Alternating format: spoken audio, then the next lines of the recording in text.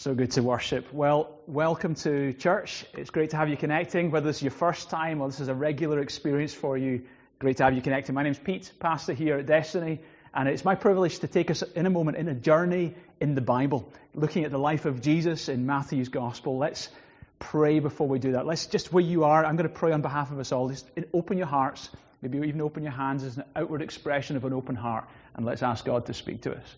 Father, we thank you so much that you're with us. You're with me right here, and you're with them right there. I pray that you would speak to us just now. As we turn to Holy Scriptures, as we turn to the Bible, this amazing alive book, would you make it alive for us just now? Would you actually speak into our lives? Challenge us if you need to. Encourage us where you need to. Take us on a journey. We invite you to do this.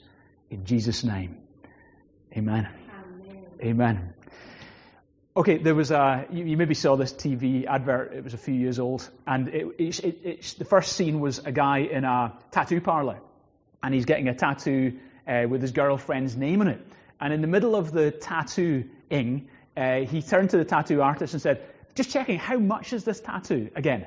And the tattoo artist said, "Oh, it's £50." And the guy said, "Oh no." And he went into his pocket and he said, "I've only got £41." Anyway, it clips from that scene to after the tattoo. You see him and his girlfriend's Donna outside the tattoo parlor, and his girlfriend Donna is walking away furious, and him shouting after her, "I'll fix it, I'll fix it." And then the next thing, you see the camera pan to his arm, and it says, "I love you, Don." Oops. Okay, I mean, you get what you pay for. We know that's the case in life. You get what you pay for. And you know, I believe that God has got an incredible life for you. An incredible life for you. And actually, in one sense, it's a free gift from God. But in the other sense, it costs us everything. Let me take you to the moment where Jesus calls the first disciples, who were fishermen, to become his followers. And as you're hearing this call of these disciples, God also just now is speaking to you and to me and invites us also to become followers. Let's read these verses. Matthew chapter 4. And what we're going to do, I'm just going to work through the verses, and I'll read a bit, pause, say a few things, then read a bit more, pause, say a few things. Matthew 4, verse 12. When Jesus heard that John, that's John the Baptist, had been put in prison, he withdrew to Galilee. Leaving Nazareth, he went and lived in Capernaum, which was by the lake in the area of Zebulun and Naphtali. Notice Jesus moved house. He moved from Nazareth, a small town of maybe a few hundred people, to Capernaum, a large town with thousands of people on the edge of Lake Galilee. He moved. It was a strategic move. It was a gear change moment. And the arrest of John the Baptist was a signal to Jesus, something's changed. And Jesus made a shift. It was a season of change. And actually, we are living in a transition moment. You know that. Even you personally are living in a transition moment. You're living in a season change. You might not be aware of this, but an unusual number of key figurehead, the John the Baptists of our day, a number of them have just passed away. Not of COVID, but during this time of lockdown, a number of key leaders in the Christian world, the John the Baptists of our generation, have passed away. Let me give you 3 examples, and there's many more. Rabbi Zacharias, incredible apologetics preacher from preachers all over the world. David Pawson, J.I. Packer, great men of God, and that's just a short list, but there's many actually key leaders have just, it's like their time has ended, and I sense we're living in a season change. Are you ready to make a move? Are you ready to shift gear? There's a season change for you, not just for the world. There's a reset for the world, but there's a season change for your life. Verse 14, let's go back to the verses.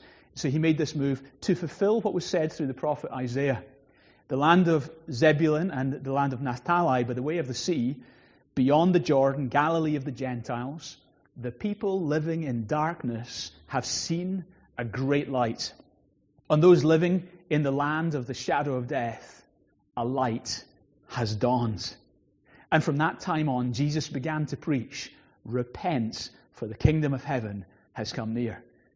Notice Notice how the verses describe people who are living away from God. Notice how it describes them. It says, people living in darkness have seen a great light. In other words, darkness is someone who's living spiritually disconnected from God himself. That's hugely important for you to realize this. You might have light in other areas of your life. You might have a happy this and a happy that. But if you're not connected with God spiritually, you're spiritually in darkness. That's an important thing to realize. And God doesn't want to leave you there. He wants to bring you into light. And notice that this is a prophecy that Jesus fulfilled. The prophet from actually 700 years before that, Isaiah, predicted that Jesus would come to that region and it would be like light dawning in the darkness. Let me actually take you to that prophecy. And it's amazing. The life of Jesus was prophesied about. Over 300 prophecies accurately predicting the coming of Jesus into the world, how he would live, what he would do, how he would die, how he would rise, and the global impact that even today, 2,000 years later, we're seeing. Every detail of Jesus' life was predicted. It was planned. Let me take you to the specific prophecy in Isaiah. Isaiah chapter 9, verse 2, it says, people walking in darkness have seen a great light. On those living in the land of deep darkness, a light has dawned. And then it goes on to tell you what that light is in verses 6 and 7. For to us a child is born. To us a son is given. And the government will be on his shoulders. In other words, this child, this son, is going to be the ruler. And he will be called Wonderful Counselor, Mighty God, Everlasting Father, and Prince of Peace. Of the greatness of his government and peace, there will be no end. Isn't that amazing? Isaiah is saying, hey, the light that's going to dawn in that area up in Galilee is going to be none other than God himself, mighty God, everlasting Father, is going to take on human flesh. God is going to become a man. The Prince of Peace, the Son, has come. And he's going to be the ruler, and he's going to have not just a kingdom, but an everlasting kingdom. Jesus Christ came as king, and he still is king. He is the ultimate ruler. He is the future ruler. He is the King of kings and the Lord of lords. Let him be that to you. Isn't that amazing? You know, and I want to say to you that just as Jesus' life was planned and he made a shift in line with that plan, I need to let you know that God has a plan for your life as well. He has a very exciting plan for your life. But the negative is this. Satan also has a plan for your life. He has a counterfeit plan. And it might have resemblances to the plan of God, but it will not involve glorifying God in any way. Satan has a plan for you, but God has a plan for you. Which one are you going to choose? God has a plan, an awesome plan, a predicted plan, a plan from long ago, and he wants you to step into that plan. I remember when we started our south location, South Edinburgh, in the Pennycook area, Jordan and Jody, Jordan's been leading our worship today, Jordan and Jody were really on my heart and on the heart of some of my key leaders as we were praying about starting our new church location in the south of Edinburgh. And so I took them out for lunch and I sat them down. And they'd only been believers a short time. They'd just come to faith. And I sat them down and said, hey guys, we've been praying about starting a church in the south of our city. And as we're praying about this, we really feel that I think God wants you guys to be the leaders of it. What do you think? And they were kind of stunned, but also excited. And we really sensed that I think this is of the Lord. But what I said to them is this, right? I know we're excited, but you need more than excitement. You need to know this is from God. So I encourage them, as you go from this lunch, you need to be praying now, okay, God, can you confirm, is this your will? So we went our separate ways. Later on that day, I got a phone call from Jordan. And Jordan said, Pete, you'll never believe what happens. We left you we drove home, we went in the door of our house, and as we went in the door of our house, our phone rang, and it was my grandfather. My grandfather lives in the Scottish borders. And he said, Jordan, I just knew I needed to phone you right now. He said, you know, I remembered something today that I'd forgotten for 62 years. He said, 62 years ago, before your grandmother and I were married, I was in a little church in the borders in Scotland. And a lady came up to me and she brought me a prophecy. And this was the prophecy, I wrote it down here. Someone is going to come into your family and they will lead people and do God's will. He said, Jordan, I forgot all about that for 62 years. And then I suddenly remembered it today and I realized, that's our Jordan. So I got on the phone straight away, and I'm phoning to tell you this. That happened as Jordan went in the door, having been asked by me to start a church in the south of Edinburgh. Isn't that awesome? And I'm saying that to say this. God has a specific plan for your life. I mean, listen to what it says in Ephesians chapter 2, verse 10. For we are his workmanship, created in Christ Jesus for good works, which God prepared beforehand so that we would walk in them. God, before you ever existed, had a plan for your life. Now, are you going to choose to walk in them? And it's all to do with, are you connected with Jesus? All right? There is a plan. Are you willing to do the will of God? That's a brave prayer to pray. God, okay, I'm willing to do your will. Whatever it takes, I'm willing to do your will. You might want to pray that prayer. Let's go back to the verses. Verse 18. And as Jesus was walking beside the Sea of Galilee, he saw two brothers, Simon, called Peter, and his brother Andrew. They were casting their net into the lake, for they were fishermen. Come follow me, Jesus said, and I will send you out to fish for people. At once they left their nets and followed him. Going on from there, he saw two other brothers, James, the son of Zebedee. Hey, why doesn't anyone call the kid Zebedee? That's a cool name. It's a Bible name. Call your kid Zebedee. Anyway, James, the son of Zebedee, and his brother John. They were in the boats with their father Zebedee, preparing their nets. Jesus called them, and immediately they left their boats and their father and followed him. I mean, that's absolutely remarkable. Now, just to be clear in this, that kind of went against Jewish tradition. In Jewish tradition, what would happen is famous rabbis wouldn't go looking for followers. Potential followers would apply to be the followers or the disciples of famous rabbis. It was an honor and a privilege, and only the best of the best would be selected. So they would make their application, they would send their CVs in, and the rabbis would select the best of the best. These fishermen, and they were probably in their late teens, early 20s. These fishermen, they certainly would never have thought or dreamt of applying to become a disciple of a rabbi. Why? Because they were uneducated, poor, pretty rough at the edges, completely unqualified in every regard to become the followers of any rabbi. And yet here's Jesus, the greatest rabbi, the greatest teacher, the greatest one of all time, coming to look for them. Jesus takes risks with people like us. Okay? He takes a risk. You don't need to be perfect to become a follower of Jesus. And as you go on in the story of the Gospels and of the life of these apostles, they continue to have rough edges. And yet Jesus takes risks with imperfect people. And I love this. I absolutely love it. Jesus can cope with your inadequacy, but he cannot cope with your self-sufficiency. So come humbly and say yes to that calling.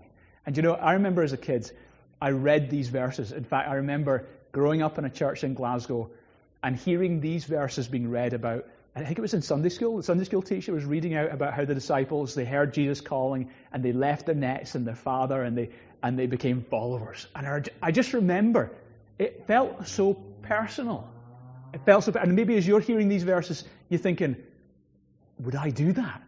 Would Jesus call me to do that? Absolutely. It's personal. He's not just calling these, he's calling you. Can you not feel it? He's calling you, and he's calling you to become his follower. And I felt that as a kid. I honestly, from a young age, I felt that. I thought, wow, I don't know if I'm willing to give everything and follow Jesus. Because I knew it's going to take all or nothing. It's not going to like dip in your toe. It's going to be, no, I've got to take the plunge. That's what it will take to be a follower of Jesus. And I knew it as a kid. And for so long, I didn't give him anything because I knew I can't give God the dregs. If you're going to become a follower of Jesus, you got to really become a follower. It's going to be hook, line, and sinker. I'm in. And for years, I didn't give him that. Until in my teenage years, I came to a point of decision. And I said yes. I'd sensed that calling for a good long time. And I said yes. And today I pray that maybe if you've never done that, today you will make the greatest decision of your life and of eternity, and you will become a follower of Jesus. It's the one decision you will never regret. I made the choice. And notice it says these guys made the choice, and it says immediately they left their boat and their father and followed him. What did the boat and the father represent? Well, the boat represented commerce. It represented their financial security. It represented their agenda, their dreams, their aspirations, their possessions. Are there any boats, agendas, jobs, careers, aspirations that are holding you back from following Jesus. Time to leave your boats and follow Jesus. Let nothing get in the way of you following. And then it says, and they left their father, their nearest and their dearest. Relationships, friends.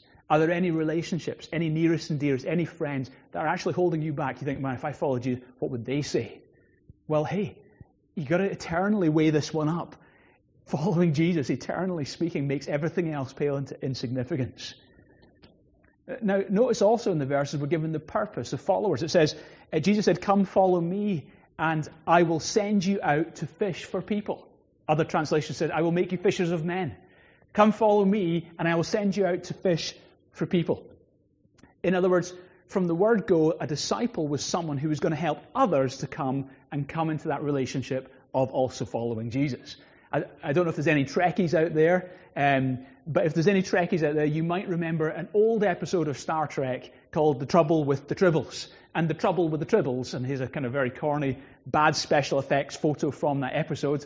The trouble with the Tribbles was the Tribbles just kept multiplying, these little furry things. They just kept multiplying and reproducing.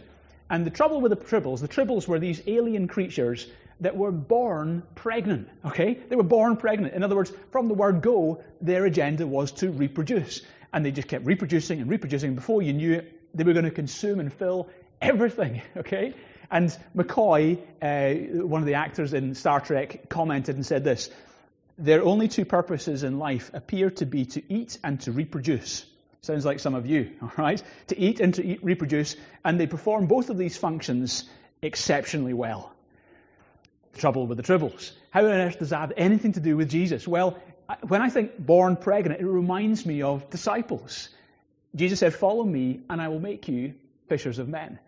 In other words, a follower will help others to find and follow Jesus. A follower isn't an end in itself. It's a part of a process that you will come to know him, and then you will help others come to know him. And if you're not doing that, you're not really following Jesus. And there's the challenge. Are you helping others to find and follow? When's the last time you helped someone else to find and follow Jesus?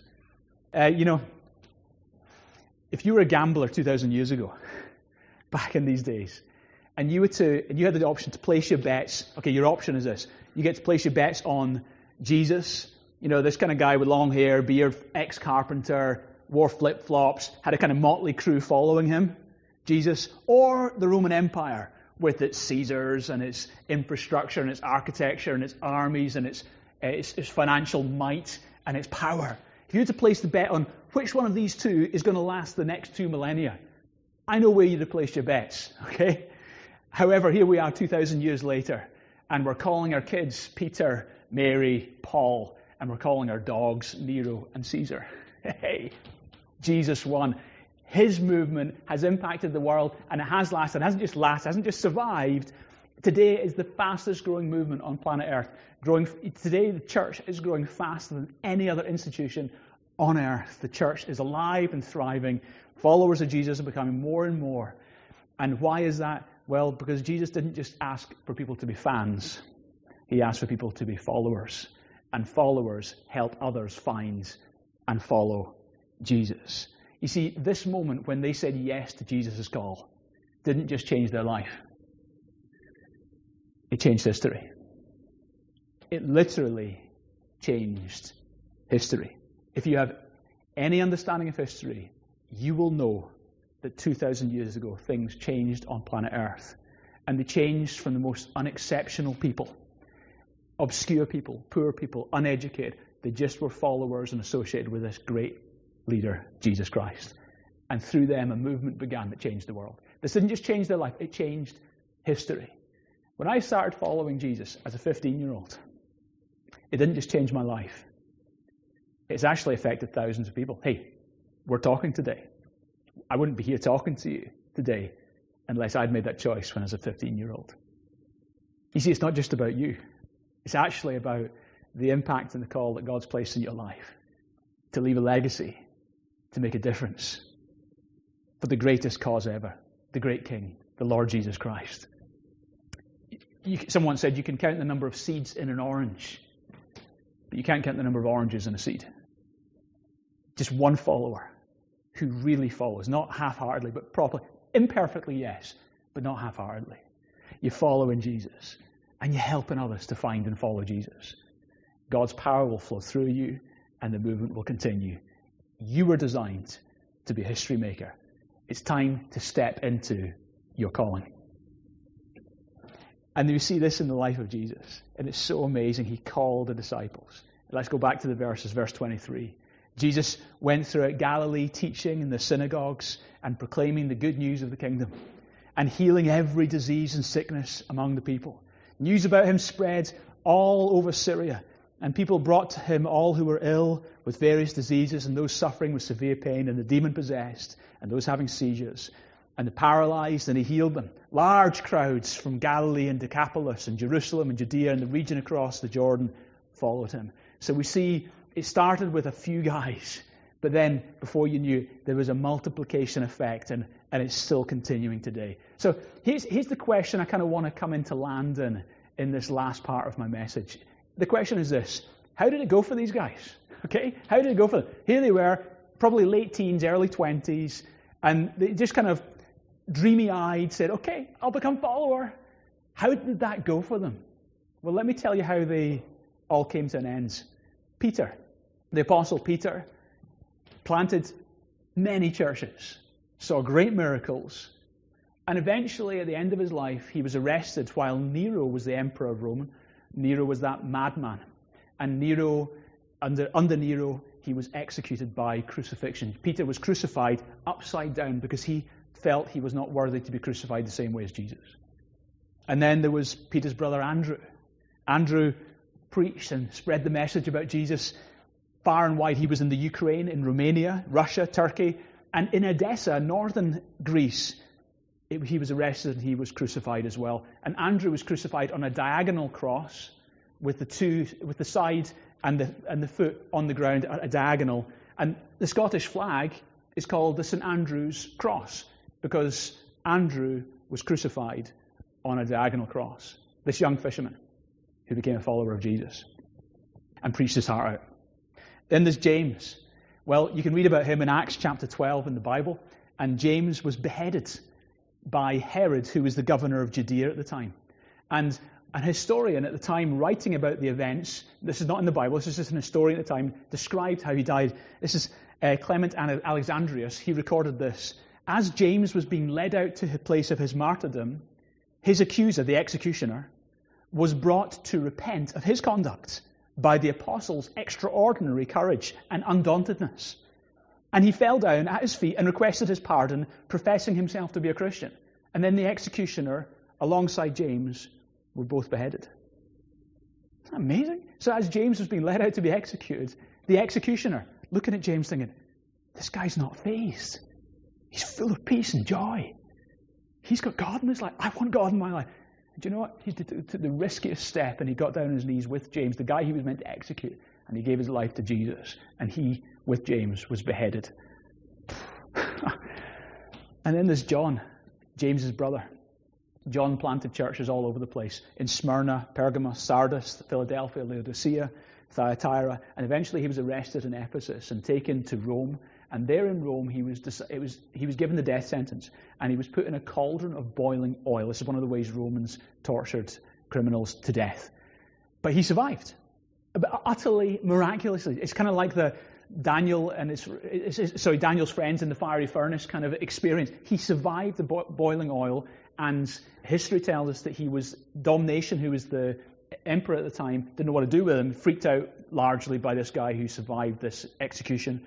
And he said he banished him and he put him on exile on the island of Patmos. And it was there John actually had his greatest influence. He wrote the book of Revelation, and the world was changed through that book. So that's how it went for those guys. That's how it went for them.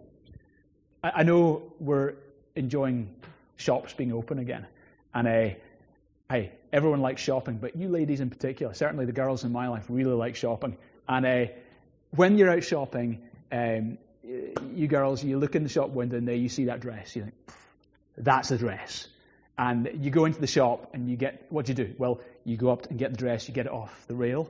And then what do you look at? You look at the price tag. Then what do you do? you put it back on the rail.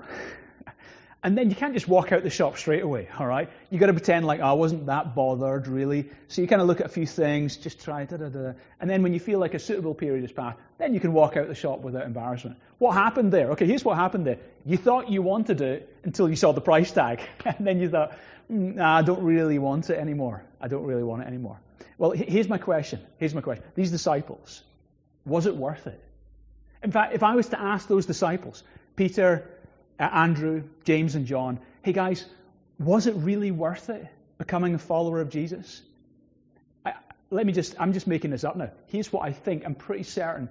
In fact, I'm absolutely certain this is what they would say if they could answer that question. So guys, was it really worth it? You left your career as a teenager and you ended up dying in this horrible death. Was it worth it? And I think this is what they would say. To get to spend time with Jesus, those 3 years, to get to walk with him.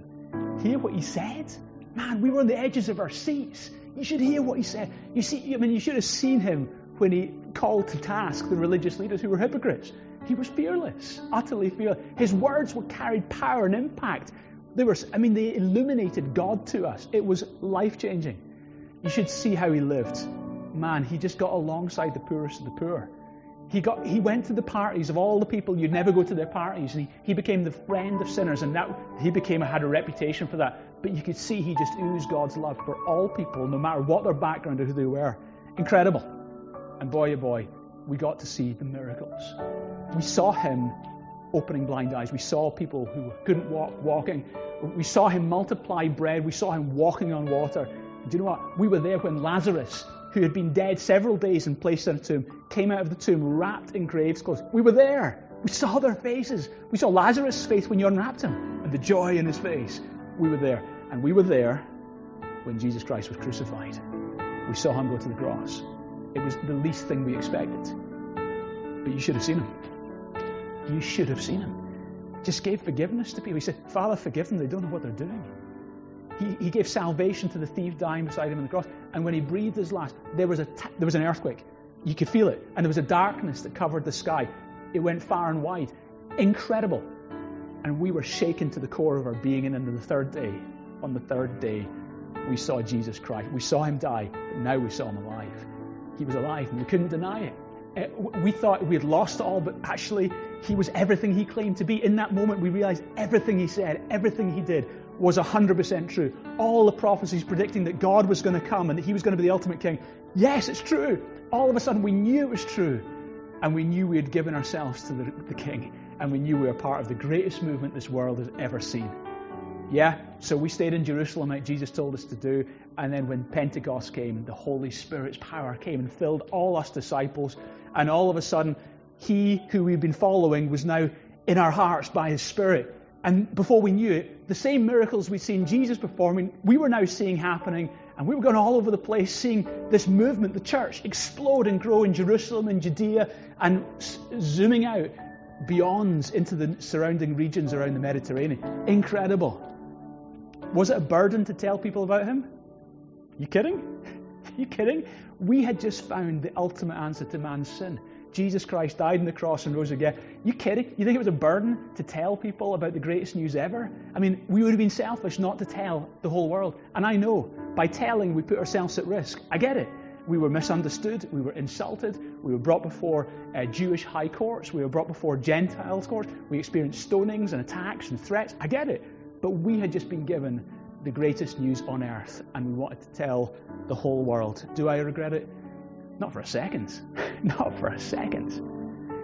I love that hymn. It was written in the early 1900s, and it says this: if I had 1,000 lives to live, I'd live each one for you. If I had 1,000 hearts to give, I would give each one to you.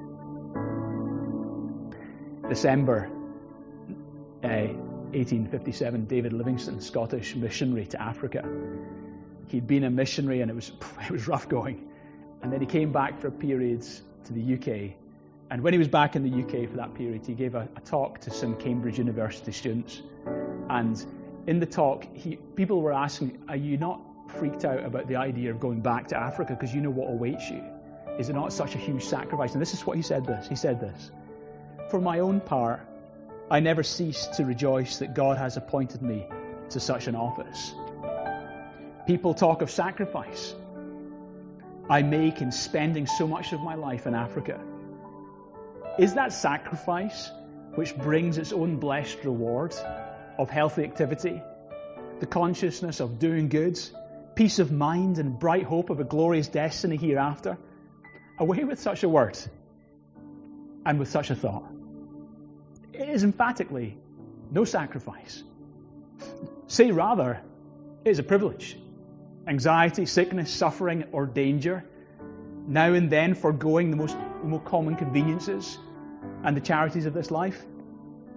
All of these are nothing when compared to the glory that shall be revealed to us. I never made a sacrifice. No regrets. It costs a lot to follow Jesus. You can't give him half. You've got to give him everything. But is it worth it? Absolutely. Now listen, don't get me wrong.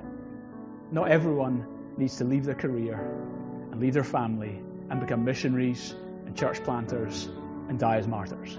Some will, but not everyone needs to do that. It might mean that you're a mum, you're an accountant, you're an artist, you're a gardener, you're a bus driver, you're a plumber. It might mean you serve in your church and you help with the food bank. It might mean you are leading a small group. It might mean that you're a generous giver. It's nothing to do with how dramatic your life looks. It's to do with behind the scenes there is a fire burning in your soul that says, I'm his, 100%. You think you lose out? No chance.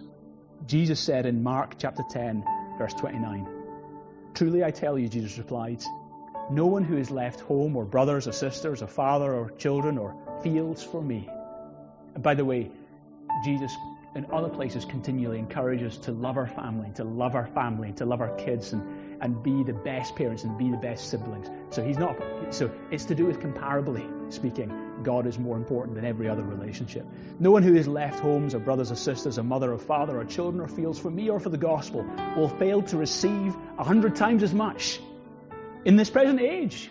Homes, brothers, sisters, mothers, children, fields, along with persecutions, and in the age to come, eternal life.